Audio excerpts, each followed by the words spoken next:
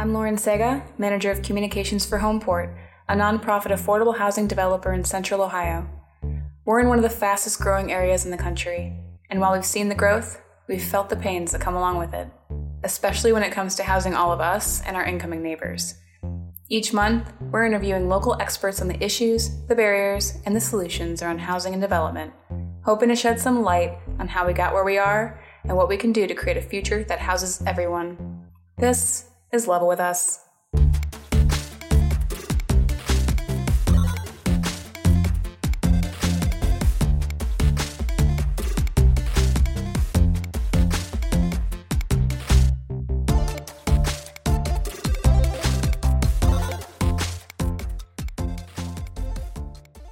Whether you come home to a single-family ranch on a 1-acre lot every night, or share walls in a building with 3 other neighbors, your home is foundational to every other piece of your life. As our region continues to attract more people and businesses, our housing infrastructure has staggered under the weight. From 2009 to 2019, a single home was built for every 2.5 jobs created in Columbus. Evictions reached record highs in 2022. And right now, a third of us are housing cost burdened, spending a third of our income on rent or a mortgage. This month, I sat down with Affordable Housing Alliance of Central Ohio President and CEO Carly Boos and Homeport's own President and CEO, Leah Evans. We discuss what affordable housing is, the challenges we're facing while trying to build more of it, and what we have to lose, or if we take action now, all we have to gain. There's a lot of work ahead for all of us, whether we're housing industry professionals or just someone who understands the importance of home. Let's lay the foundation. In Ohio, we've got 11 million or so residents. We have 11 million different definitions for affordable housing. Everybody packs their own bag, and that's their definition. That's Carly Boos. She's seen just about every side of the housing issue, as an attorney representing tenants facing eviction, creating policy at the Ohio Housing Finance Agency, and now leading the way at AHACA to put out data that fortifies affordable housing initiatives. Statistically, right now, more than 1 in 3 renters are worried that they're 2 months away from an eviction. So if you know 3 people who rent, statistically, those people are in your friend circle, they're in your family circle. Our residents are the workforce that you see every day. You see them at the grocery store, you see them at restaurants, you see them in your schools, you see them actually working in the community in a lot of different places. And this is Leah Evans. She has a robust background in city and regional planning and has been with Homeport for 10 years, first as Director of Homeownership, then as VP of Real Estate Development. Now she leads as President and CEO, where she advances our mission to close the gap through innovation and building relationships with our public and private partners. So it is not just folks who are earning minimum wage that are struggling anymore. It's not just those households that are dependent on retirement or disability or public benefits who aren't able to make ends meet. You're seeing it creep up the income ladder. Look, do the math for yourself. We generally say if you pay more than 30% of your income, then your housing cost burden. And so you think about that. You may be making a choice to pay more than 30% of your income, but know that also puts you at risk just financially.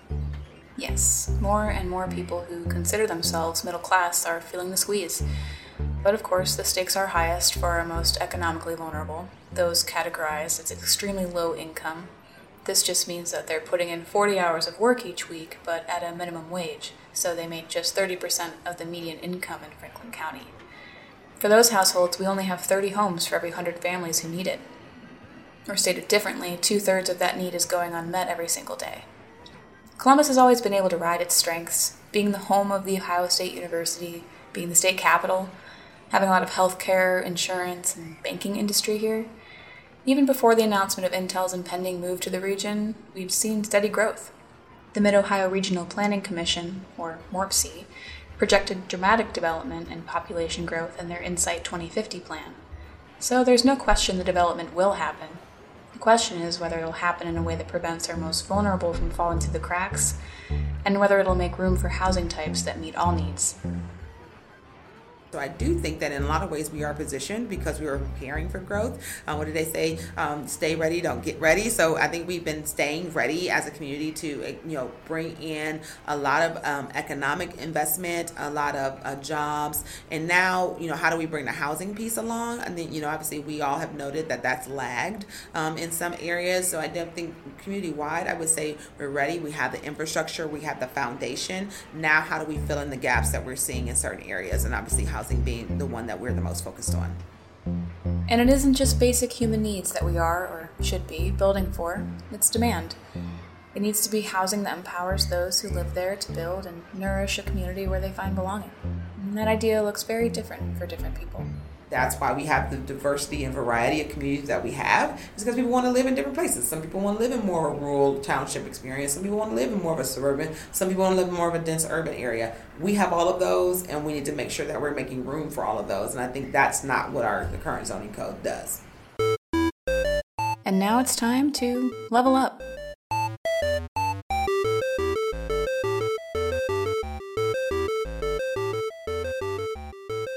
Zoning. It isn't the sexiest topic to debate over too many drinks with family, but it does define how our region is developed. And the code we're operating on is 70 years old. And it shows. So in the 1950s, some of the biggest social policies that we were trying to achieve as a community were suburbanization. We wanted our cities to look like our suburbs. We wanted our suburbs to look like our suburbs. We wanted our rural land to look like our suburbs. Man, did we love a good suburb. So our laws are designed to reflect that. And the other big policy priority that our housing laws were designed to accomplish in the 1950s was segregation. And those imperatives, those priorities, is what the entire code was built on top of. And I'm not saying we haven't changed the words in the last 70 years. It's a total Franken-code right now, right? We got an ear from here, we got an eyeball from there, we got an arm. It's all sewn together. It's a complete patchwork that's very difficult to navigate. But the soul of that monster is still what we were writing in the 1950s. And until we get to the core of that and we change what the objectives of the zoning code are, we will continue to perpetuate some of those intentions. Columbus City Council has plans to vote in early 2024 to replace some pieces and parts, or maybe the whole monster entirely. In the next 25 years, we'll be living among 3 million people, and the current code isn't going to help developers keep up with that influx. Council's goal, with input from the pros and everyday people, is to loosen rules, eliminate delays, and address the ongoing housing shortage. Zoning plays a part in what you can build where. That's what it's designed to do. That's what it's for. But it has been used as a tool to be exclusionary in a lot of cases in a lot of communities. And so now trying to work against that and bring in housing in spaces where it maybe hasn't been, or maybe the density hasn't been there, then now those are conversations that bring out your community to think about, okay, what does housing look like for us? There aren't really communities that are all single family homes. That's not really a healthy and vibrant community if you don't have those mixed uses and mixed types and mixed styles of housing that serves the wider population need that you see in your community. When you create different pathways for people to engage, you get a much more representative perspective of what people want. I am a true believer that our laws, not just the zoning code, but all of the laws that govern our society, are things that need to be built by the people. So what we need to do is we need to get on the ground and we need to get to talking to folks and ask them, what do you want your community to look like? What are the things that you cherish and the things that you value, and what is standing in your way of being able to accomplish that? Homeport has been able to foster community partnerships that do just that. Just a few years ago, we worked with the City of Whitehall to bring Eastway Village and Eastway Court to Broad Street, and Hamilton Crossing right off of Hamilton Road and Main Street. This added a couple hundred affordable units to area hubs in close proximity to amenities and necessities. More recently, we opened Multiplace in downtown Linden as part of the One Linden plan. Community place plan that was really driven by, the city obviously putting the call out, but the stakeholders and residents of Linden came out, numerous community meetings, hundreds of hours of work to put together a plan that was really was representative of the vision that the residents and stakeholders had for the neighborhood. And so I think those are really helpful to the development community to be able to bring forward projects that are going to be responsive to those needs that have been identified. So, one of the reasons that we, focusing on senior housing at Mulby was in response to that plan and being able to bring options for residents of Linden who want to stay in that neighborhood, love that community, love that area, and want to stay there, and now have a senior specific housing product that's just for them. And so I think those are some of the tools that communities can use to be involved in the development process and not feel like development is happening to them or is happening in your neighborhood without that involvement, is through community plans, through community meetings. Mindful development is a challenge because it's most often a profit-driven endeavor. Organizations like Homeport are creating affordable housing in the same environment with the same limitations and cost burdens as those creating market-rate housing.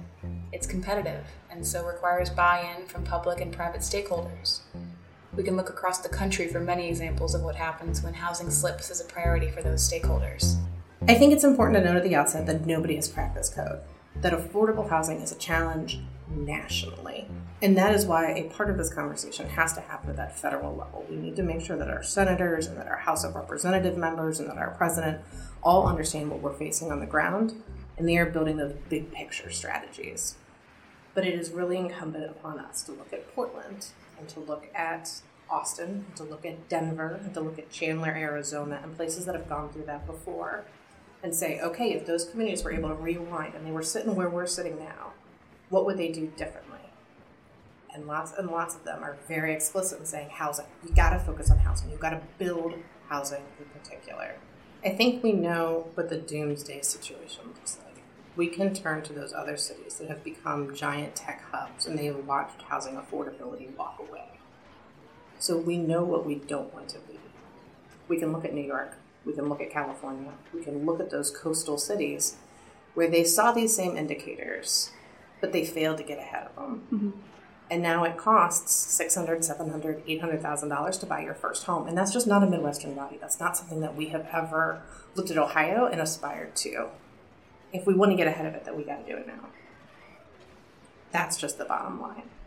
So there is no way that we can solve this unless we are also super intentional about creating grant programs and funding for nonprofits and funding for affordable housing developers so that they can meet that need of the most at-risk households with the lowest income. The research shows that having affordable housing, and I'm talking about housing that Homeport is an expert in, the kind where you need federal grants for it to be viable, for it to even be able to be created, that kind of subsidized housing. It raises property values for the surrounding community because it is well done. It is high quality housing, and it is intended to have that secondary effect of promoting the neighborhood as a whole, not just the residents inside the walls. And it also is shown to reduce crime because you've got more eyes on the street, you've got fewer dark alleyways, you've got more residents in the neighborhood block groups. Affordable housing isn't just good for the folks who get it, it's good for the folks who live near it too. It's been said before, but it bears repeating. Housing is the foundation. It's a basic need. It's quite literally a home base that can be a stabilizing force for a person and family. But we all need more than just shelter. We need access to food, transportation, community. We need connectivity. A lot of our neighbors, especially those we mentioned before, the ones classified as extremely low income, and our most vulnerable, our seniors on a fixed income, our neighbors who aren't able to work to support themselves. They need our support.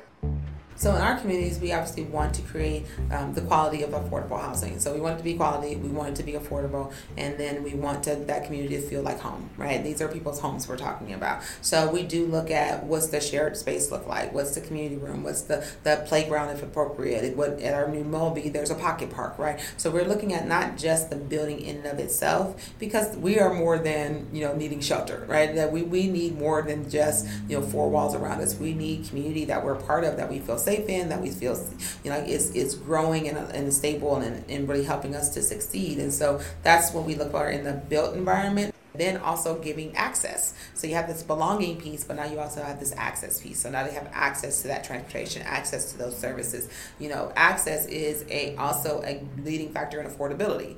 If I lived close to my job, I don't have to depend on my own private vehicle and gas and insurance and car note to be able to get to work, which is obviously something like the Easton example. If I live in close proximity to schools or grocery stores or things like that, then my dependence on that transportation isn't as heavy. And vice versa for like healthcare services and things like that. So we do try to think about the place in and of itself and how it can lend to greater affordability, because now you're looking at affordable living, not just the housing in itself as being affordable. Mm-hmm. I think when we look at the things that our community is faced with right now, obviously, violence and things being one of them, then we have to acknowledge that there's a reason behind when we see crime and when we see crime in certain places and what we see happening. There's a reason behind the healthcare epidemic that we see, and when we see healthcare declines or when we see infant mortality, there's reasons behind that, and we need to be willing to go straight at what those reasons are and to be able to use housing as just one tool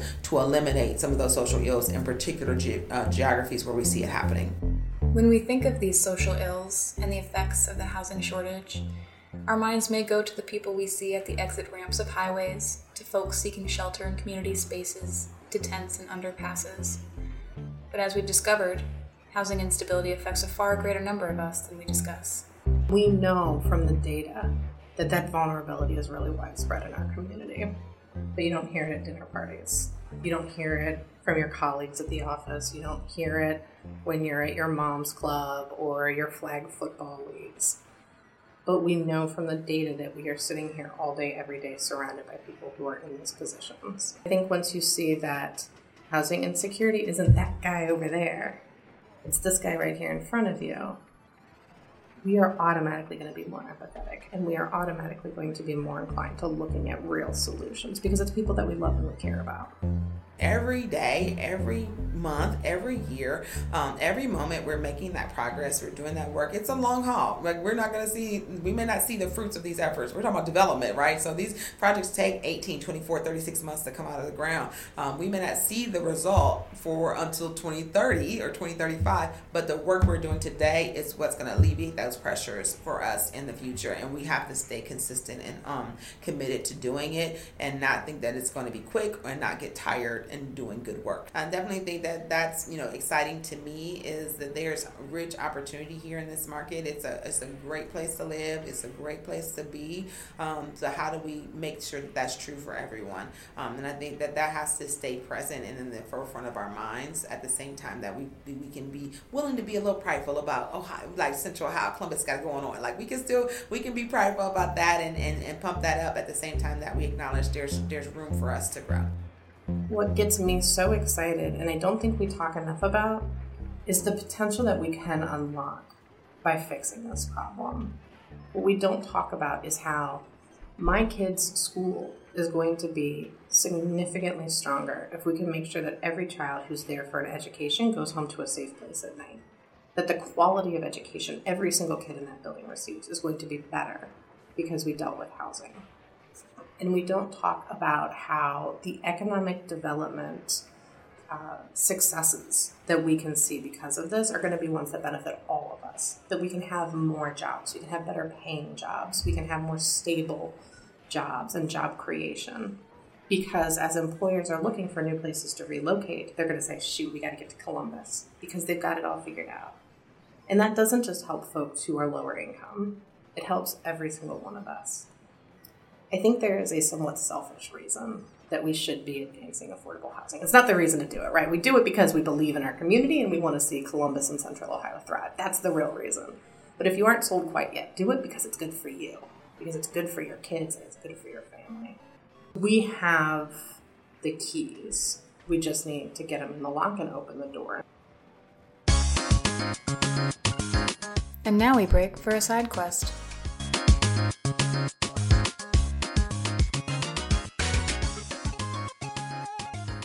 Our side quest is an opportunity to quiz our guest and get to know a little more about them beyond the work they do in the community. For Carly, I pulled together a few questions related to housing in Ohio, and you'll see what I mean in a minute. Stay tuned, too, for some reading recommendations. All right, are you ready? Mm-hmm. Okay. In 2023, what is the most common house color?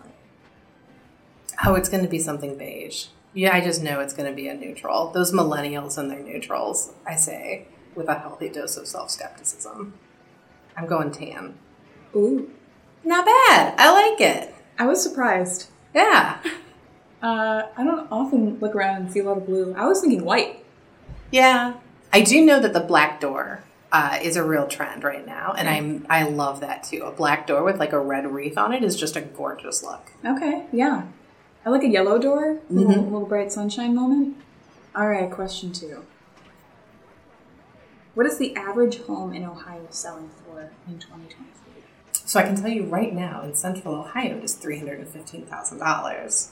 I would lower that to $290 for the state of Ohio. Not a bad guess. Just a little high. $244,900. Oh! Yeah.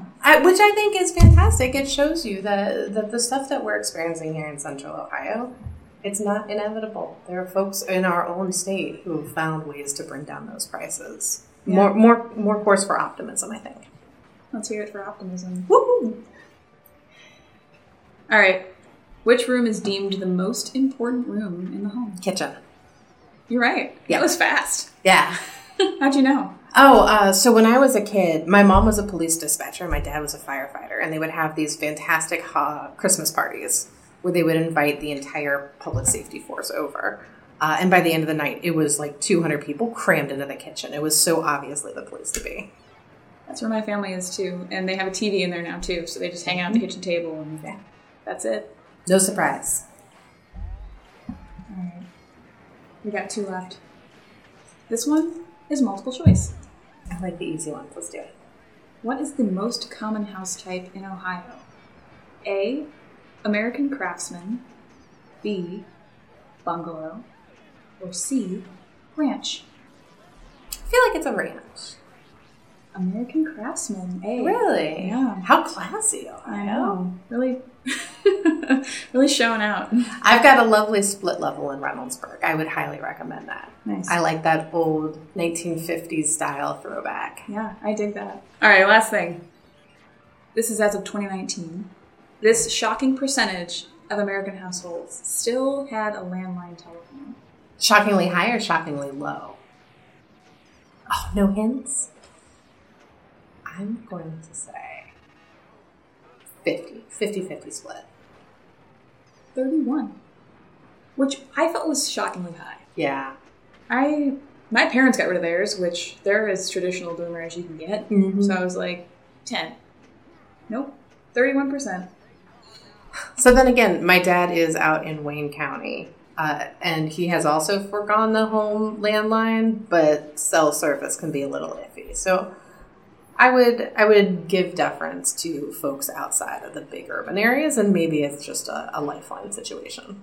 That's fair. Yeah. So I just have a few little personal questions for you. Deep dive into your personal information. I'm not giving out my social. Dang. Podcast canceled. Where'd you grow up? I grew up in Wadsworth, Ohio. It's an exurb outside of Akron. Exurb? Exurb, yeah. Like as opposed to a suburb, it's an exurb. It's a kind of another ring further outside the city center. Okay. Lovely. Go Grizzlies. I love that. Same. I grew up in an exurb of Cleveland. So. Where were you? Aurora? Nice. Yeah. Where would you say you and your family spent the most time together in your house? So we have a kind of open concept house, and the living room is the kitchen, and the kitchen is the living room, so it would be in that mishmash there. Yeah, kitchen is kind of the central hub, so that's where we do our homework, it's where we eat our meals, it's the center. What are you currently reading, if anything? Or listening to, if you do podcasts or...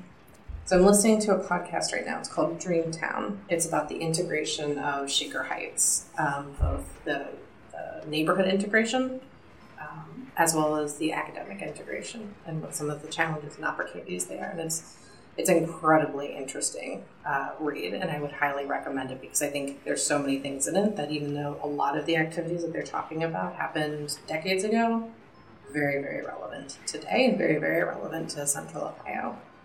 I'm also on a more social, more friendly, more personal level reading Women Who Run with Wolves, the Wild Woman archetype, which is phenomenally interesting. Highly, highly recommend that one too.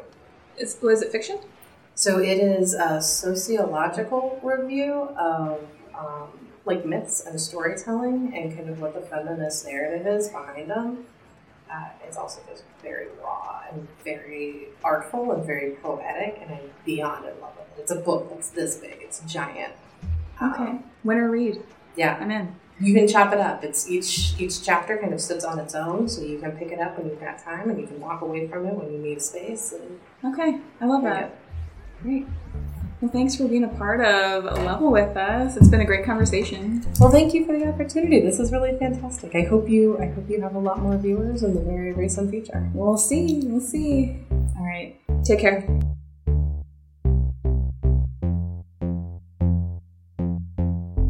Level with Us is brought to you by Homeport and is recorded, mixed, and edited by Lauren Sega.